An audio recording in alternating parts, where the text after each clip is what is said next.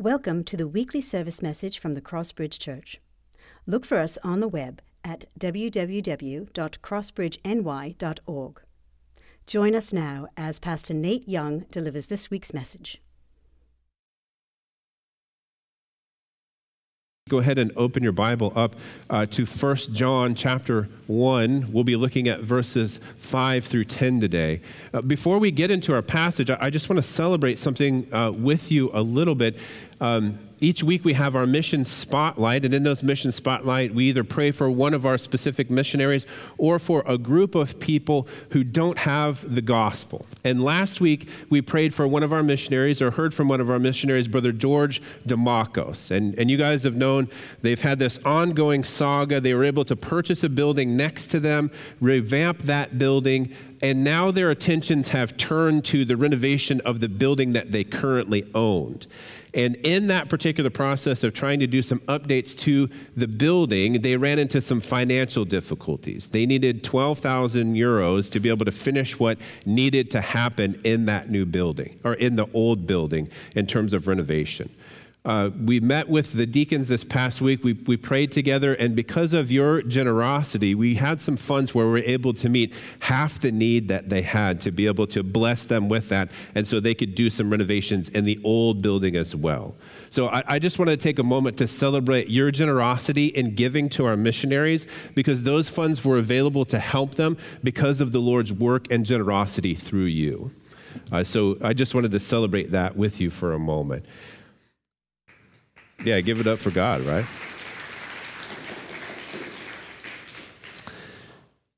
If you've opened your Bibles up to 1 John chapter 1, verses 5 through 10, I want to start off with just this illustration and thinking about this particular passage. On February 28th, 1953, James Watson of the United States and Francis Crick of England made one of the greatest scientific discoveries in history. The two scientists found the double helix structure of DNA. It's made up of two strands that twist around each other and have an almost endless variety of chemical patterns that create instructions for the human body to follow. Our genes are made up of DNA and determine how things work, like even the color of your hair, or color of your beard in my case, not hair, I guess, and eyes we have, the color of eyes we have. In 1962, they were awarded the Nobel Prize for this work. That discovery has helped doctors understand diseases and has encouraged us how to rethink how the human body even works. In our Christian lives, there will be times in which we'll be confronted with truths about God's word that will encourage us to rethink the way that we have viewed the Christian life and rethink even how God himself is viewed. This today is one of those passages in which we're confronted with the truth about God, and then out of that encouraged to consider who we actually are, to think deeply about who God is, and then to consider our own lives in terms of this particular passage. Here's the thesis statement for today. If God is pure light, meaning perfectly holy and free from sin, then John calls us to examine our lives to see if we have true fellowship with God and with each other. So with this in mind, I want you to stand with me for a reading from the Word of God if you're able. 1 John chapter 1, verses 5 through 10. 1 John chapter 1, verses 5 through 10 says this. This is the message we have heard from him and proclaimed to you, that God is light and in him is no darkness at all. If we say we have fellowship with him while we walk in darkness, we lie and do not practice the truth. But if we walk in the light as he is in the light, we have fellowship with one another, and the blood of Jesus, his son, cleanses us from all sin. If we say we have no sin, we deceive ourselves, and the truth is not in us. If we confess our sins, he is faithful and just to forgive us our sins and to cleanse us from all unrighteousness. If we say we have not sinned, we make him a liar, and his word is not in us. This is a reading from the Word of God. You may be seated. The particular truth that we're confronted with right away in this passage is the glorious light of God. Now, John tells us, if we remember from the 4 previous verses, that he as an apostle got to interact and spend time with Jesus Christ. He got to see God in the flesh. And now he's reporting about what he had learned in his interaction with God through Jesus Christ. Now, I want to be clear here. This message that he's delivering is a revelation, not a discovery. And this is very important that we understand about God. God is so infinite that it would be impossible for us with our finite minds to understand him. So God has to actually reveal himself to us for us to understand what he is like. And in the person and work of Jesus Christ, we have one of the fullest revelations of God in his personhood. But for us today, the revelation of God that we have is through his word. He has revealed himself to us. God is not something that can just be discovered. He is wholly unknowable unless he chooses to reveal himself to us. And I'm so thankful that he has done that he revealed himself to the apostles in his person, but he's also revealed himself to us through his word, the Bible. But in this interaction that John has with Jesus, there's something that, remember from the previous verses, he's seen, he's heard, he's experienced, and now there's these abiding results that are happening as a result of this interaction with Jesus. This message that he's heard and he now proclaims to us from him, from Jesus, that Jesus revealed who God is. Here's the message. Look at verse 5. This is the message we have heard from him and proclaimed to you. So John has this revelation from Jesus about who God is, and now he's proclaiming that to us. So his interaction with Jesus has led him to this revelation that God is light, and in him is no darkness at all. So what is happening here? John is making a comparison that light, by definition, is the absence of darkness. The comparison that he's making right here is that God is absolute in his glory, in his truth, in his holiness. He is absolute in perfect character, and there is no darkness in him whatsoever. He is perfectly holy, and he contains no sin. I'm thankful for the light. Aren't you, brothers and sisters? You're thankful, I'm sure, for the holy perfection of God. I appreciate the light even in just a tangible sense. If I'm trying to think about connecting myself to the light, the perfect holiness of God, how the light shines into the darkness. In one particular room of our house, all of the kids' toys are pretty much in this room. We call it the playroom. And one of the dominant items in that particular room is a Lego table. They have this giant Lego table with who knows how many thousands of Legos. Now, I don't even venture to go into that room with no shoes on unless there's a light on. I mean, there's like childbirth, a broken femur, and then stepping on a Lego with a bare foot in like the order of pain. So I never navigate in there without the light on, because light is the absence of darkness.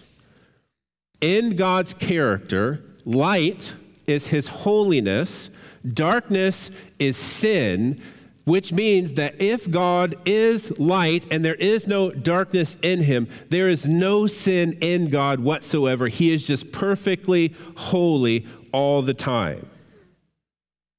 In fact, in this particular passage, there's a device that's used that is actually not used in English very often or is frowned upon, but it's this phrase, "In him is no darkness at all."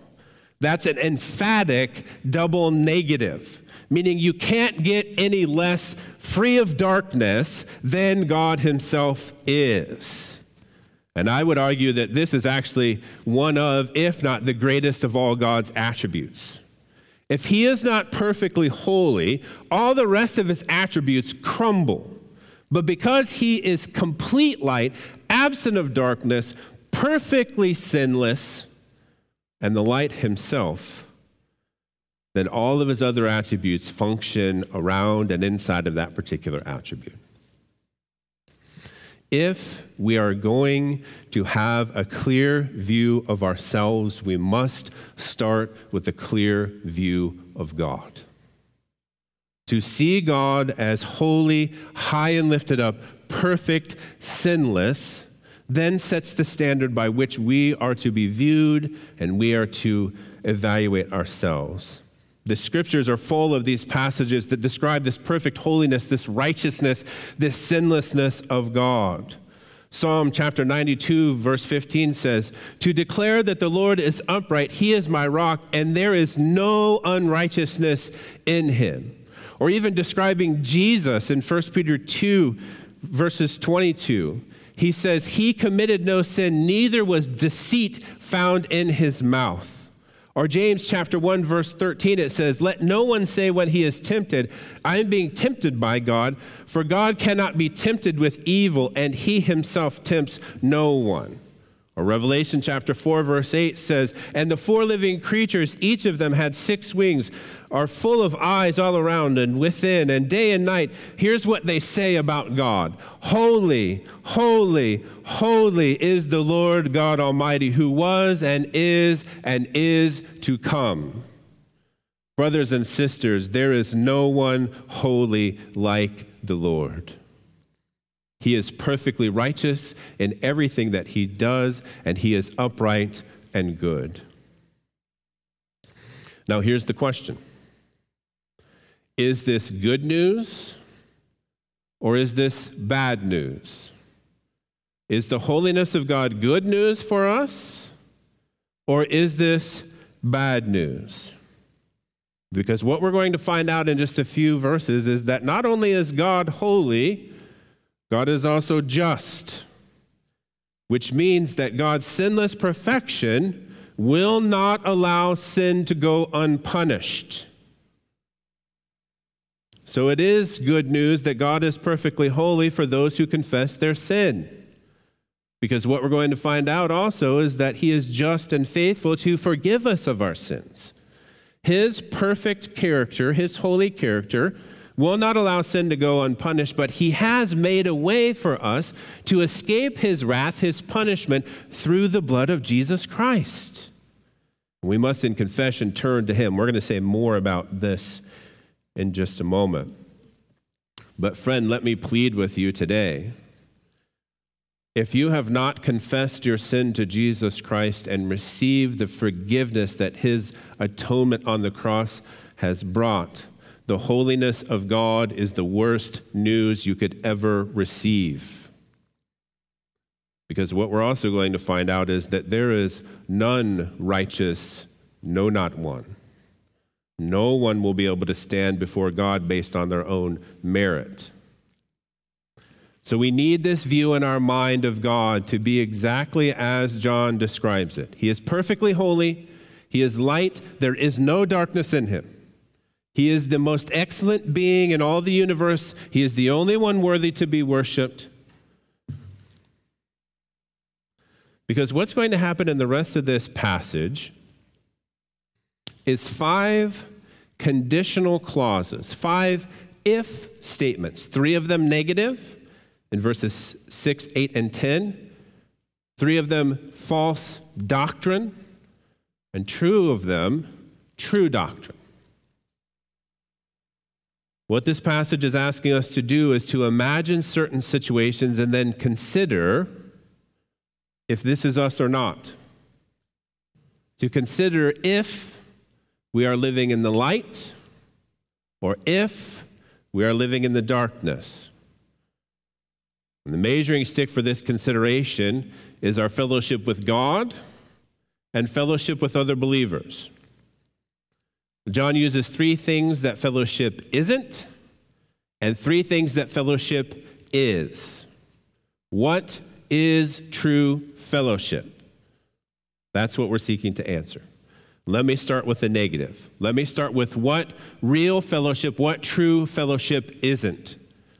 He says in verse 6, true fellowship isn't walking in the darkness. True fellowship isn't walking in the darkness. Now, this picture of walking in the darkness is this idea of the habitual manner of your life, the way in which you live, the way in which you walk. And let's not be confused about this, friends. Sin is not something that we fall into. Sin is something that we're determined to do. And the walk of our life indicates what we love and what we don't love. And if we love sin, if we love the dark, then our life will be consistently aligned with the things of the darkness. This means that our life would have the regular habit of being marked by sin or habitual patterns of sin. Now, let me be really clear here, lest we start to navigate down a wrong path. This doesn't mean that Christians will never be tempted or struggle with sin. We're still in these fleshly bodies that are tempted and given to sin from time to time. But Christians will not live their entire lives without some moments of victory, consistent patterns of victory over sin. The person who walks in darkness loves the sin they are doing and has no desire to stop. Their lives are marked by sin. Friend, if you are here today and you claim to be a believer in Jesus Christ, but yet the consistent pattern of your life is a love and a walking in the darkness, you, my friend, are not a believer in Jesus Christ. Real fellowship isn't walking in darkness, nor is it acting like we never sin. 2 times in this passage, John describes a person who says that they have no sin. In verses 8 and verse 10, they are making a claim that they are free from sin.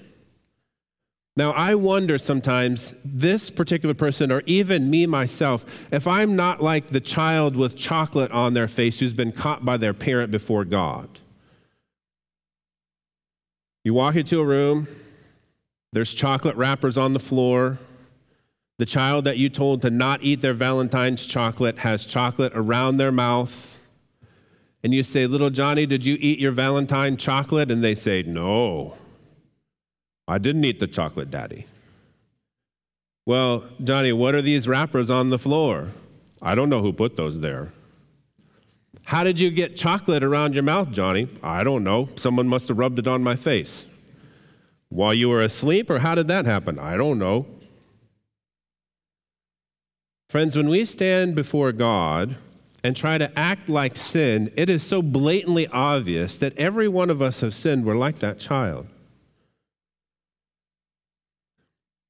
Let me say this as a warning, though.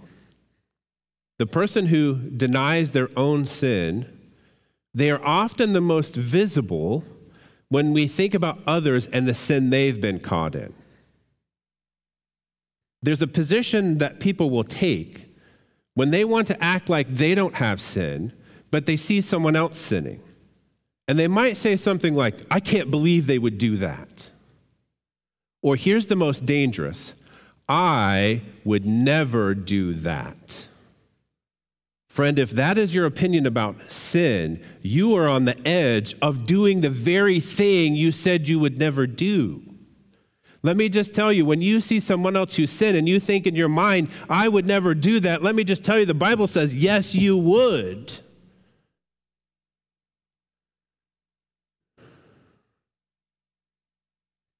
There's a famous biblical counselor, his name is David Pallas, and he's since passed away. He used to say this, we are all imminently entrappable.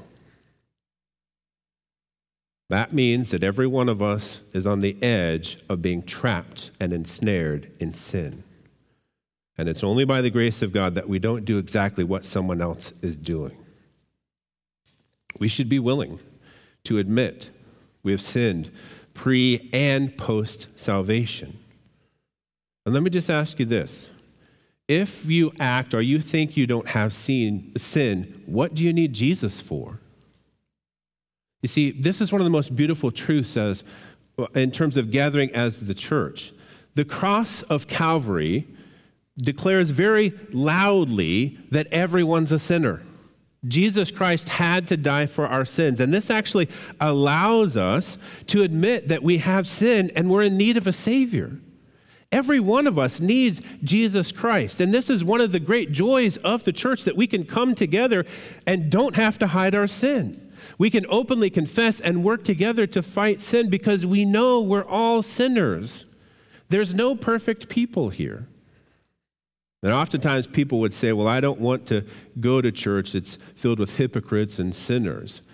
Well, let me just say, friend, if you're perfect enough that you can claim to not be a sinner or a hypocrite, then you shouldn't go to church, because you probably don't need it if you're perfect.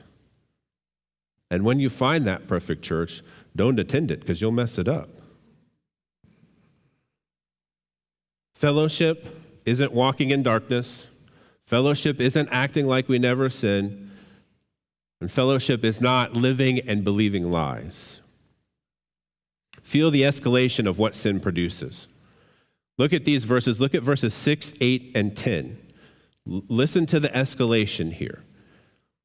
If we say we have fellowship with him while we walk in darkness, what do? We lie and we do not practice the truth.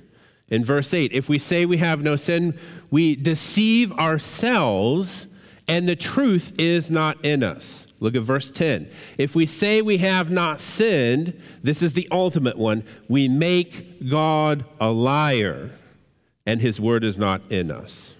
Let's go back and look at these really quickly.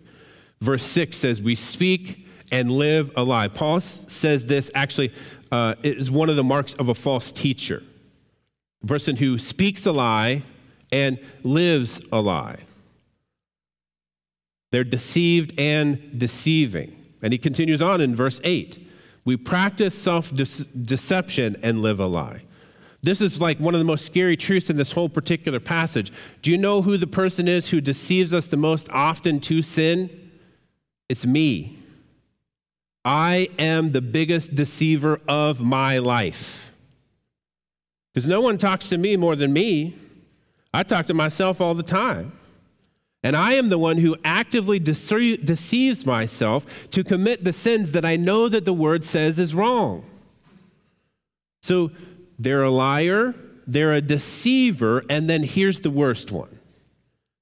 We make God a liar, and here's the capstone: we don't have the truth in us. When a person has a life that's continually and habitually marked by sin, it says a lot about what they believe God is like. This is why having a right view of God is so important in this whole process. Because if God is perfectly holy, and if he is worthy to be worshiped, and if he is exactly how the word declares him to be, I will do anything to prevent myself from making God a liar. I will fight sin. I will have a clear testimony in the community. I will have fellowship with my brothers and sisters. I will read my Bible. I will pray. I will evangelize. I will do what it takes so that God is not made a liar in my life. But the one who is a liar, a deceiver, they don't care about the reputation of God.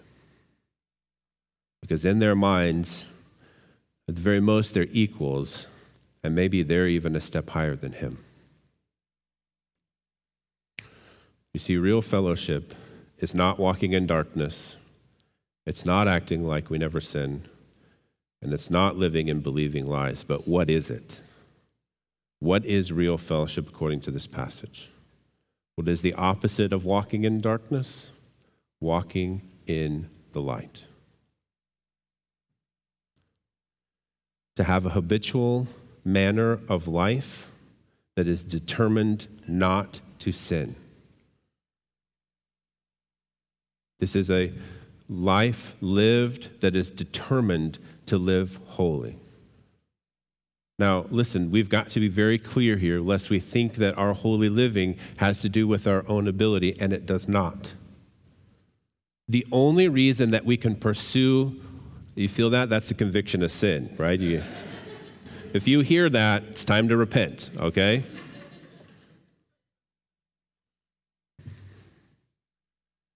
Brothers and sisters, part of the reason that God has to be so big in our thinking is because you and I can't live holy lives without him. If the blood of Christ does not cover your life, and if the Holy Spirit lives inside of you, you won't be able to fight sin. You won't be able to do it. You may try very hard, but you will not have consistent victory over sin.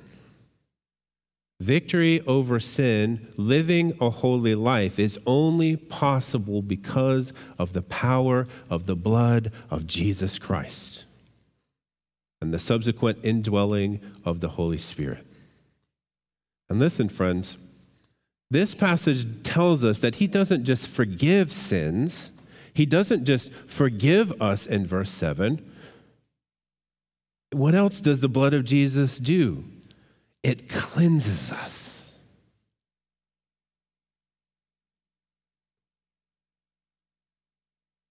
The only reason we can resist sin is because we're being actively cleansed, we're being actively redeemed by the blood of Jesus Christ. I love thinking about the three terms that we often use for the process of salvation. It's justification, sanctification, and glorification. Justification is something that instantly happens at the moment that you're saved, where you're declared not guilty by the blood of Jesus. So in the courtroom of heaven, anyone who has accepted the salvation of Jesus Christ before the throne room of heaven, you are not guilty. But sanctification, oftentimes we don't talk about the two parts of sanctification. There's positional sanctification and there's progressive sanctification. Positional sanctification is what we enjoy in terms of being set apart to live holy. So not only have we been declared not guilty, God has chosen us as his people and empowered us as his people to live a holy life. That happens instantly with your justification. The problem is all of us still battle with sin. And so we must be progressively sanctified to enjoy the position that we have in our sanctification and our justification. And part of the reason that we keep our eyes completely focused on eternity is that our salvation has its culmination in our glorification, in which we will no longer struggle against sin, but will worship God perfectly for all eternity. I mean, this is one of those things I can't get my brain around. To not have a struggle with sin anymore, and to just be able to purely worship God from a pure heart for all of eternity. I long for that day. All of the effects of sin will be gone. The curse of sin will be gone. All that will be left is an eternity of sinless perfection in which we worship God. I mean, come quickly, Lord Jesus.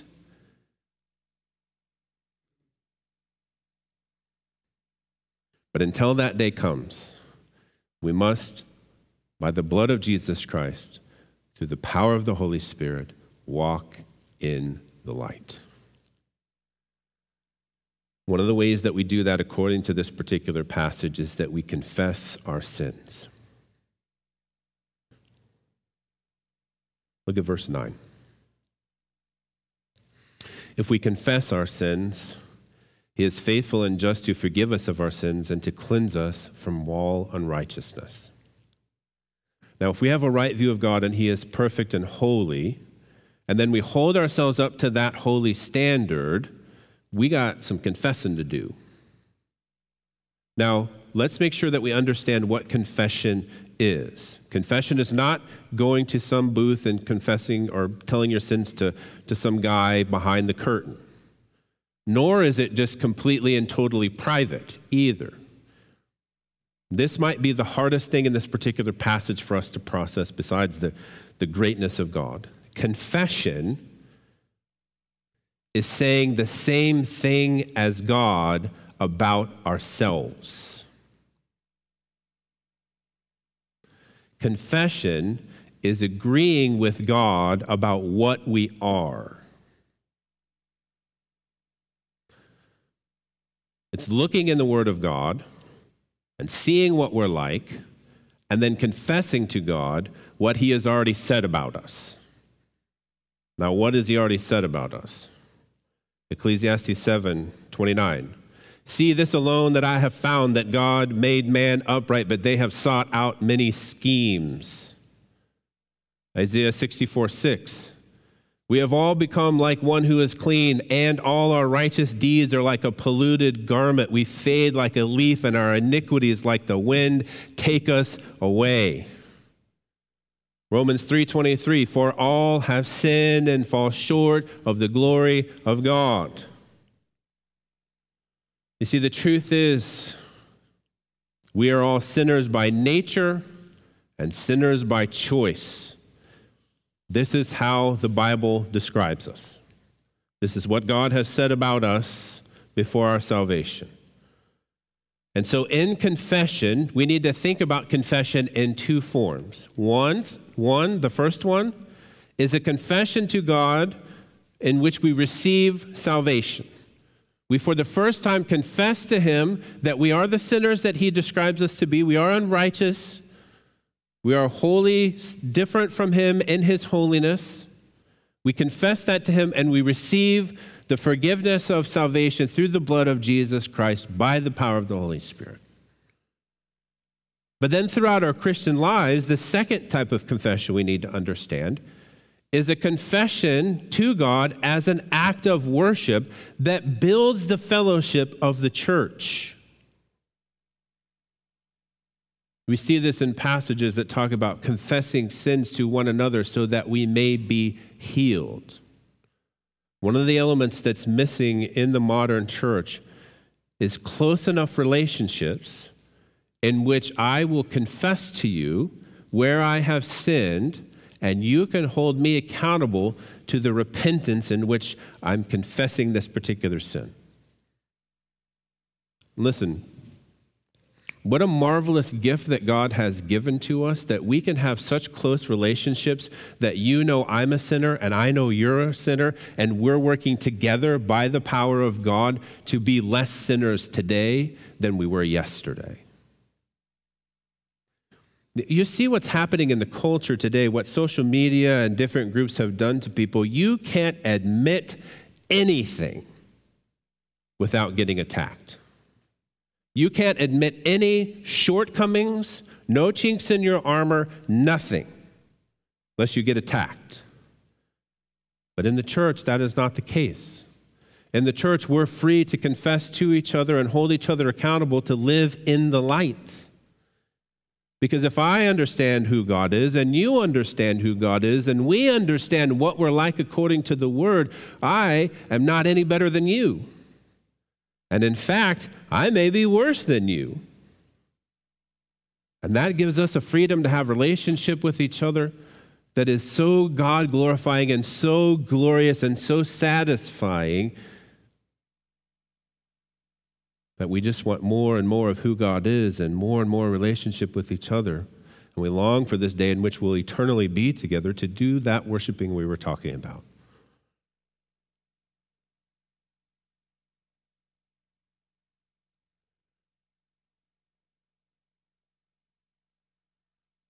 You see, true fellowship is walking in the light. It's a confession of sin, and then it's collectively and progressively being cleansed of sin. Again, John goes to great strides to help us see what God is truly like. In verse 9, he uses these incredible words to describe God. He says, if we confess our sins, he is faithful and he is just. Sometimes I think that this word faithful is lost upon us because what it means is God's reliability in keeping his word. Brothers and sisters, we have to be reminded there is no one who can stop God from doing what he's promised. Not only can God give his word, he can keep it. He's powerful enough to keep his words. And so when he says things like, if you confess to me, I'll cleanse you, he's going to keep his word. He will keep his promises. And when we battle against sin, we need to go back to the word of God and be reminded of the promises that God has made over us and claim those promises on our life. He is faithful and he is just, and I described this to some degree already, that God acts according to his holy character. He has to punish us. But instead, Jesus Christ took the punishment for us. And now, because of the sacrificial work of Jesus Christ, we are forgiven and cleansed in God.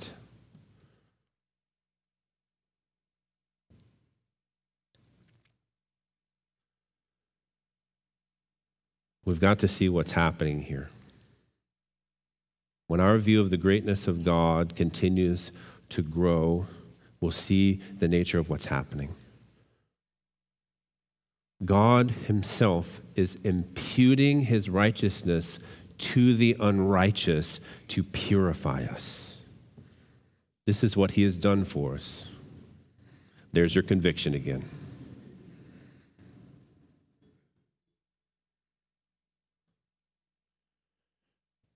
He's faithful and just in his forgiveness and his cleansing. God is just, God is righteous. We are sinners, we are unrighteous. But what we see John bringing us all the way home here is to again see the three main ideas of this book. Fellowship with God and each other, fighting against sin with the goal of eternal life. And let me just say, friends, we must see the role of the local church in this process. Let me try to state this as clearly as I can. Fellowship amongst Christians is the visible symbol of fellowship with God.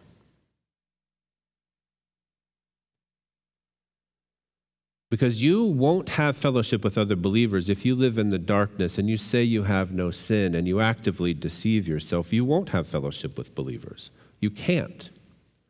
But the evidence of our fellowship with God is a wonderful, vibrant relationship inside of the local church where together we walk in the light. We fight against sin. We're actively forgiven and cleansed of sin. And we confess our sins one to another. You've heard me say this phrase before, but when we have fellowship with God and each other, we are literally making the gospel visible. Because there has to be an atoning work of Jesus Christ that brings together a group of people who walk in the light together, confess sin, and strive for eternity. There has to be something outside of them that acted upon them to bring them together in this way, and it is the blood of Jesus Christ and our fellowship with him that makes this fellowship possible.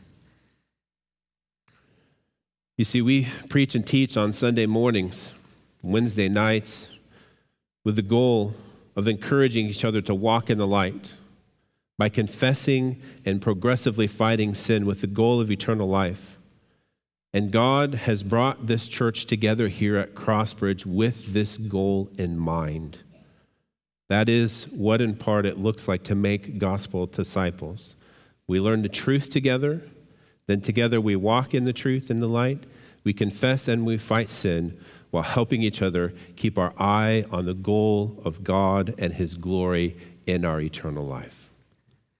Will you pray with me as I ask God to help us do that even now? Lord, when we see what you're like in your word, when we see your holy nature, and we see that we are not holy, we are sinners, we are amazed by the fact, and we cry out like David, who are we that you would consider us? And yet, you have considered us to the degree that you offered up your only Son as a sacrifice on the cross for our sins, that he would bear our punishment, that the life of the just would be exchanged for the life of the unjust. And we must simply pause to say thank you. But Lord, help us to never just say thank you with our mouths, but help us to say thank you with our lives. Lord, unite us together as your church. Help us to walk in the light. Help us to confess sin to one another and to help each other be progressively sanctified, all the while recognizing our complete and utter dependence upon you. Lord, I pray also for the one who may be listening online or who is here today who doesn't know yet how to walk in the light because they've not been moved from the realm of darkness into the realm of light. For them, I pray, Lord, that your Holy Spirit would convict them, that you would draw them to yourself, that they would see their sin and see your perfect holiness, but also see the salvation that you've given to them in Jesus Christ. And may today they cry out to you and receive this forgiveness, receive the cleansing work of the blood of Jesus Christ in their life. Lord, help us. Help us to keep our eyes focused on eternity in which we'll get to worship you forever. Help us see any sacrifices that we would make in this life for your glory to be completely and totally worth it, so that we would offer our lives as a living sacrifice to you. We ask this in the precious name of Jesus. Amen. Thank you for joining us. Please feel free to share this message, but remember, don't charge for it or change it. The Lord's message should be free and for everyone.